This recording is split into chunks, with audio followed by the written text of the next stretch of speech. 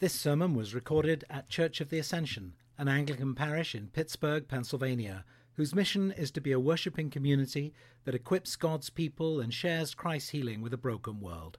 For more information, please visit ascensionpittsburgh.org.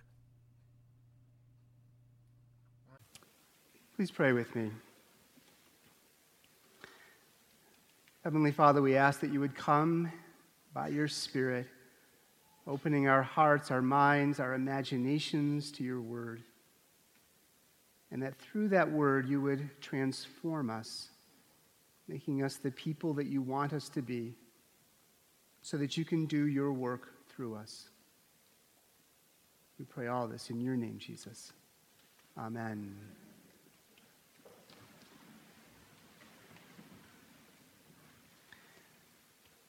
So 40 days after Easter, somewhere near Bethany, about 2 miles east of Jerusalem, the disciples watched Jesus ascend into the clouds.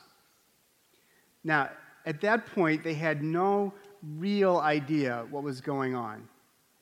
Though they watched Jesus ascend, it would take a while for the implications of his ascension to unfold in their lives.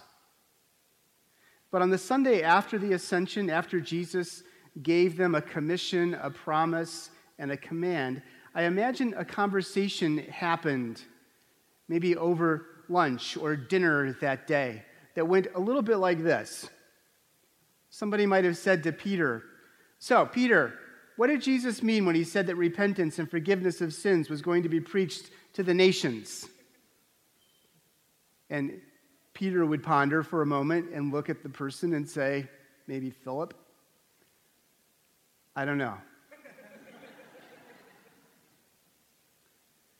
And then somebody else would say, "Well, what exactly is the promise of the Father, and what are we supposed to be waiting for?" And John would say, "I don't know. I guess we'll know when it arrives." And then somebody else would say, "Well, exactly how long are we supposed to wait? Like, till tomorrow? Till Sabbath? A whole nother week, month, year?" And the disciples then would say in unison, "I don't know." These 10 days between Ascension and Pentecost are the epitome of already and not yet, right? Theologians talk about how the kingdom has come and it's already here, Jesus is Lord, but it's not yet here in its fullness. Well, these 10 days are like the epitome of already and not yet. Jesus has ascended, he's been raised, he's seated at the right hand of the Father, and nothing has changed, right? I mean, for 10 days, they're just like, "I don't know. I don't know what he meant by the promise of the Father. I don't know how long we're supposed to wait. I don't know what we're supposed to do. We're just hanging out here until something happens." Right? And then 10 days after the ascension, something does happen. Jesus sends the Holy Spirit. He baptizes them in the Spirit. They speak in tongues. 3,000 people are converted, but that's next week's sermon. And one of your articulate clergy will unpack Pentecost for you. But today, what the disciples have at the ascension and after the ascension is a commission, a promise, and a command. So I want us to look at those. First, the commission. Jesus' commission to the disciples takes various forms in the Gospels. The one we're most familiar with, we call the Great Commission, where the disciples are called to go and make disciples of all nations, baptizing them in the name of the Father and of the Son and of the Holy Spirit, teaching them to observe all that Jesus has commanded. Now, Luke's commission is simpler.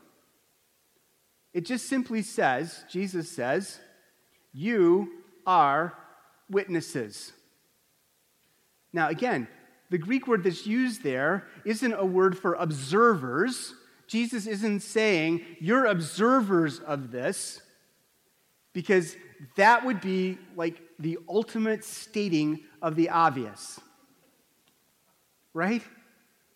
Well, here you are. You see this? We sure do, Jesus. But what Jesus is saying is, what you're observing, you're going to tell people about. In fact, you are the witnesses who are going to proclaim repentance and forgiveness of sins to the nations. And then just in case they missed it, Jesus repeats it in Acts 1:8, making it more explicit. When the Holy Spirit comes upon you, you will receive power, and you will be my witnesses in Jerusalem, Judea, Samaria, the ends of the earth. Like, here are your marching orders. You're in Jerusalem, go to Judea. When you're done with Judea, go to Samaria. When you're done with Samaria, go to the ends of the earth. Hard to miss. You are witnesses. Now, I grew up in a Baptist tradition. And as Baptists, we were all about witnessing, right? I mean, we got trained in witnessing. We learned the 2 questions. We learned the gospel presentation. And then we picked targets. And we'd go witness. And in the conversation, we would try to get the conversation to turn so we could ask our 2 questions. And after we asked the 2 questions, we would dump the gospel on people. And then we'd come back to church when we were done, and we'd share our reports and see how many people had come to faith. Now, interestingly, Jesus doesn't say to the disciples, when the Holy Spirit comes upon you, you'll go around witnessing. What he says is, when the Holy Spirit comes upon you, you'll receive power and you will be my witnesses. Now, it seems like it's a subtle distinction, but it's the distinction between going and doing something as opposed to being the kind of person who shares what we have discovered and learned, like my grandchildren do. Witnessing isn't something we do to pad our resume so that at the judgment seat before Jesus, we can hand him all of the cool things we did for him so that he'll let us into heaven. Right? In case you don't know, you can't do enough cool things. Jesus is not going to be impressed with your resume. The reason is the standard of judgment is Jesus, is glory. We have fallen short of the glory of God. So Jesus doesn't grade on a curve, so it's not like if you get a 67, you're in, right? Even though there might be a lot of people cooler than you are in heaven. Jesus' curve is a line, and the line is 100%. We'll all fall short. But Jesus says he's going to do things in our lives that we will not only observe, but share. We will be witnesses. That's the commission that he gives us. But he also gives us a promise. The great news of our being his witnesses comes with this promise, the Father's promise, the promise of the Holy Spirit. In both the gospel and in Acts, the commission is connected to the promise of the Spirit. When the Holy Spirit comes upon you, you will receive power and you'll be my witnesses. This is how it's going to go. The Spirit is going to work in your life in such a way that you can't help but have something to tell to the people that are in your life.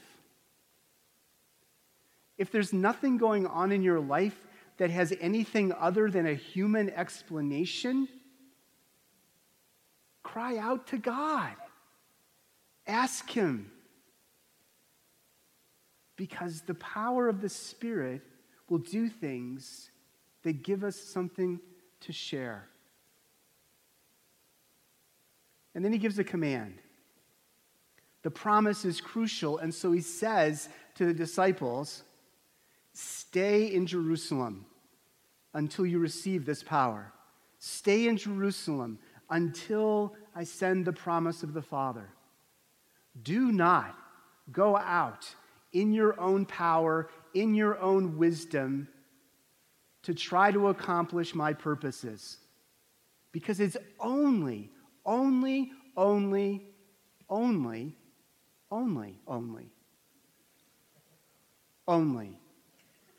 in the power of the Spirit that we can do this. Now, we are Americans, or at least most of us are Americans. Our besetting sin as Americans is that we doff our hat to God and say, cool idea, we got it. Right? You want the nations to hear? Awesome. Okay. Let's call a committee together, make a strategic plan, set goals, smart goals. Who's going to do it? When is it going to get done? How are we going to do this? And off we go to accomplish the purposes of God without the power of God. I will tell you, it's not that planning is wrong or inappropriate, but you can come up with the best plan, and if the Spirit isn't in it, there's no power. And so he says, stay in Jerusalem. Now, it's intriguing to me. God must be partly Pentecostal. Right? Because if he was an Anglican, Jesus would have sent the Holy Spirit at night like the tooth fairy. And the apostles would have woken up the next morning with their hearts strangely warmed. And then this imperceptible, incremental work of God would have started in their hearts. And 10 or 12 generations later,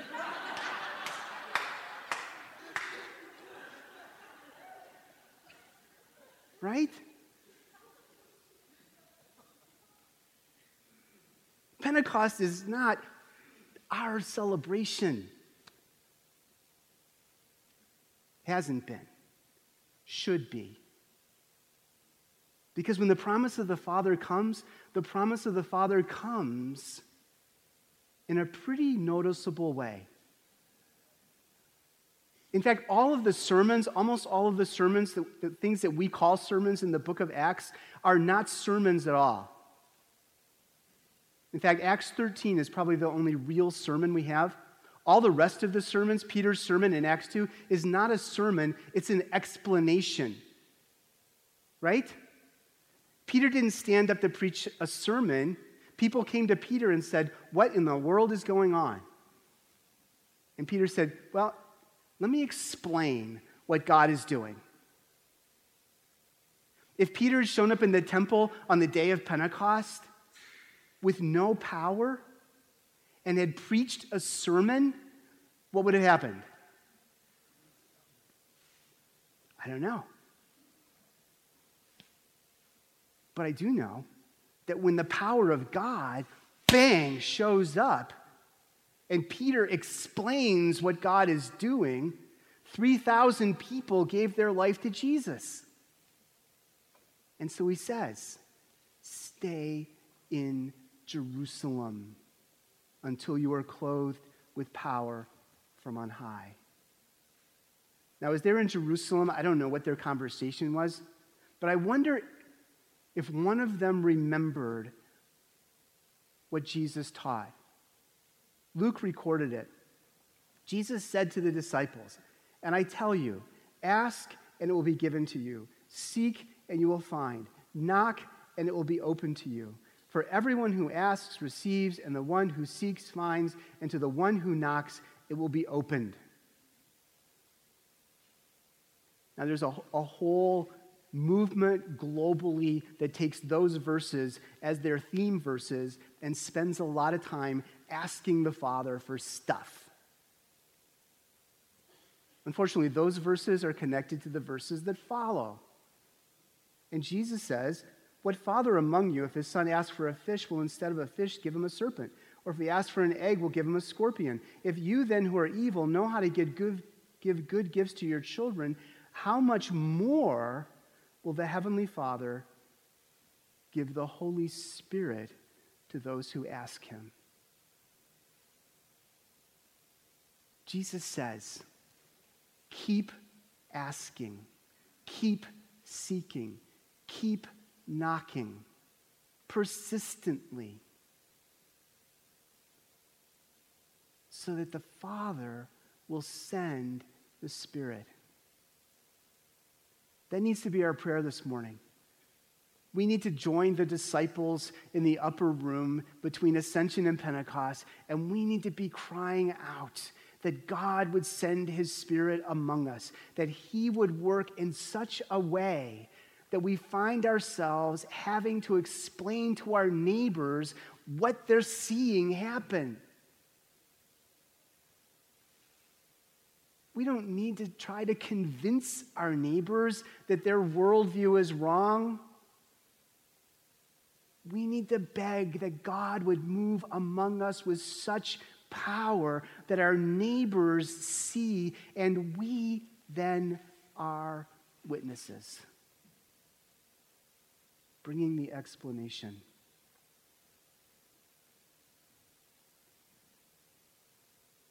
Now, all of this is especially apropos for the confirmands this morning. As you confirmands come forward, you'll be declaring yourselves to be witnesses. In fact, your coming forward itself is a moment of witness. You're going to be declaring that God has worked in your life and brought you to a place where you are ready to make a lifetime commitment that will drastically change everything in your future. And you're coming to be anointed by the Spirit. You'll kneel and I'll lay my hands upon you, representing the apostles, and I will pray that the Holy Spirit will move in your hearts and minds and imaginations so that you will be witnesses.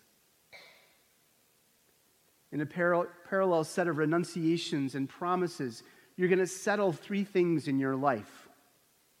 You're going to settle the question of lordship. You will say that you renounce Satan and all the forces of evil that rebel against God, and that you turn and accept Jesus as your Lord and Savior. You're acknowledging the way Scripture does that there are really only two paths. There's the path that Satan's in charge of, and there's the path that Jesus is in charge of. And from this day forward, you are committing yourself to the Jesus path. That you will follow him, you will listen to him, you will obey him. He will speak into your life guidance about every decision that you make. And so you're going to settle the question of lordship.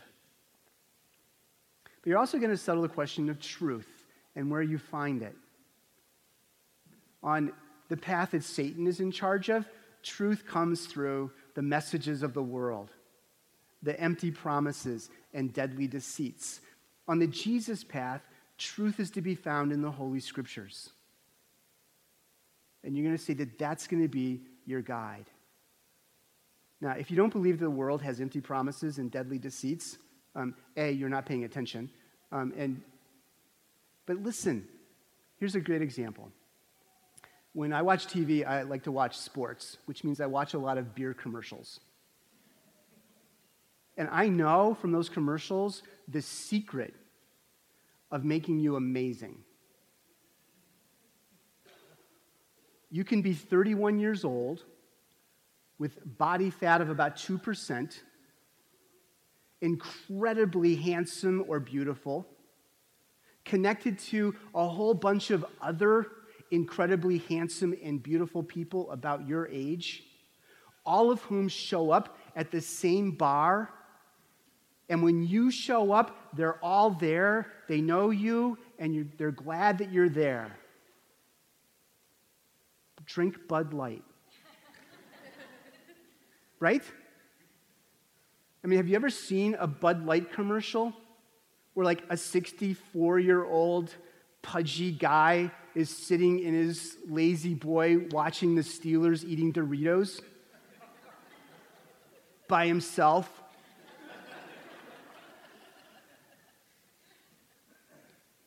I'm guessing that some high percentage of Bud Light is actually consumed that way. They are not going to show you that commercial. It's an empty promise.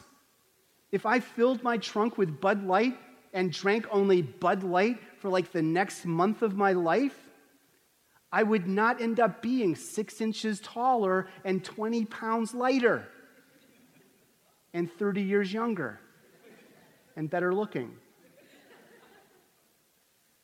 It's an empty promise. But the messages of the world are also filled with these deadly deceits. For example, the covers of glossy magazines in the grocery store speak loudly to the women of our culture, saying, "This is what beauty is." Now listen, only 0.2% of women can look like that after they're airbrushed. Right? These are not normal women. And yet our culture says this is what beauty is. It's a deadly deceit.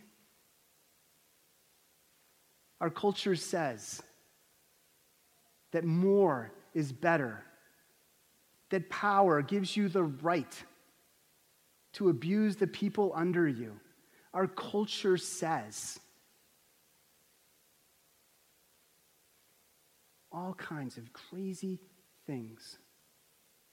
Empty promises, deadly deceits, standing in contradiction to the scriptures. So you'll settle the question of lordship, you'll settle the question of where you'll find truth, and you'll settle the question of focus. The path that Satan's in charge of is the path of self-expression. The path that Jesus is in charge of is the path of self-denial and obedience. Part of the message of our world is to call you into the expression of whatever is in your heart.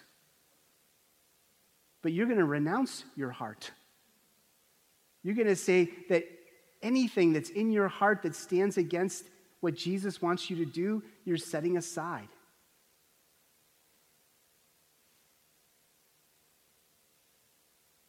Part of the deadly deceits of our world is this call to believe that whatever we want, whatever is in our hearts and minds and imaginations is good.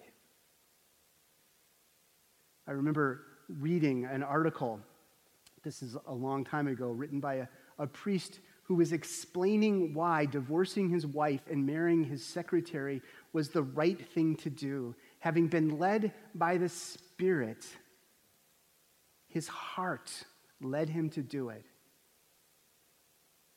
It's a lie. There are a lot of things that your heart will want to do that are not good or right or true or beautiful. Now, we all know that parts of our heart are broken, right? And if you put before me a bowl of kale and a Krispy Kreme donut and say to me, whatever your heart wants to do is good for you, I'm not choosing the kale.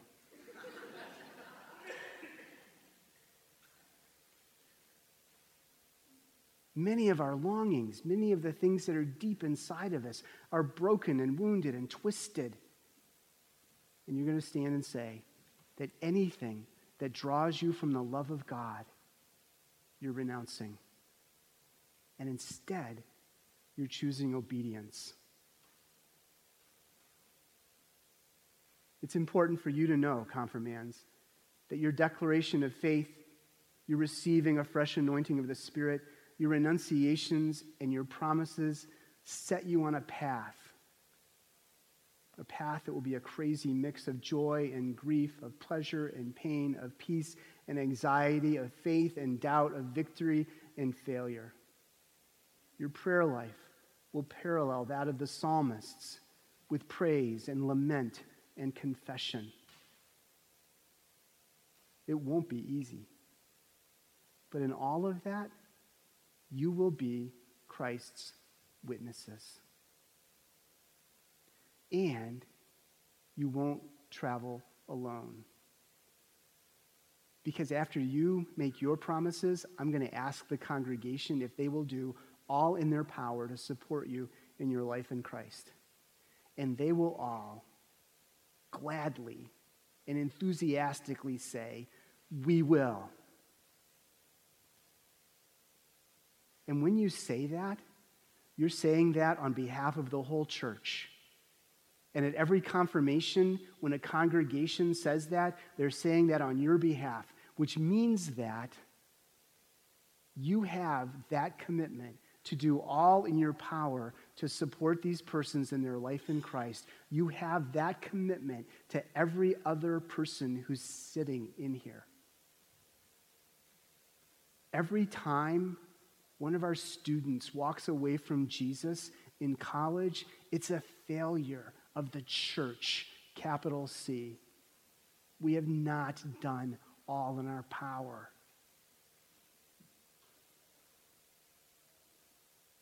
It's not the parents' fault. It's our fault. My kids grew up knowing Jesus, not because Sherry and I were awesome parents, although she was. I was pretty mediocre. But they grew up knowing Jesus because there were people at just the right moment in the church that spoke into their lives, that walked with them as they explored and unpacked and questioned and doubted. And we will make that commitment to these confirmands, and we will remind ourselves we've made that commitment to all of us. Now, I'll come back to the only hope we have. That if we wait in Jerusalem, that Jesus will send the promise of the Father. And in the power of the Spirit, we will be able to be the people he calls us to be, and we will be his witnesses. Let's pray.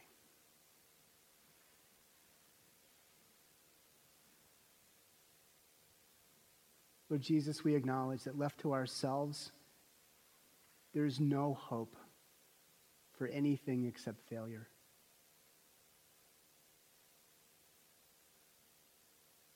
And so, Lord, we take you at your word.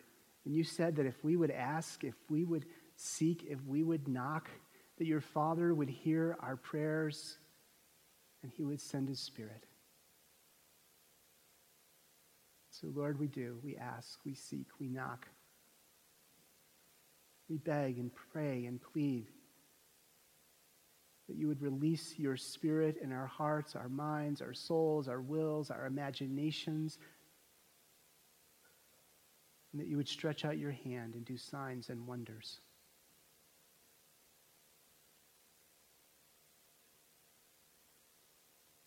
And so we give ourselves to you, Jesus, Lord of all, seated at the right hand of the Father. As we pray in your holy name. Amen.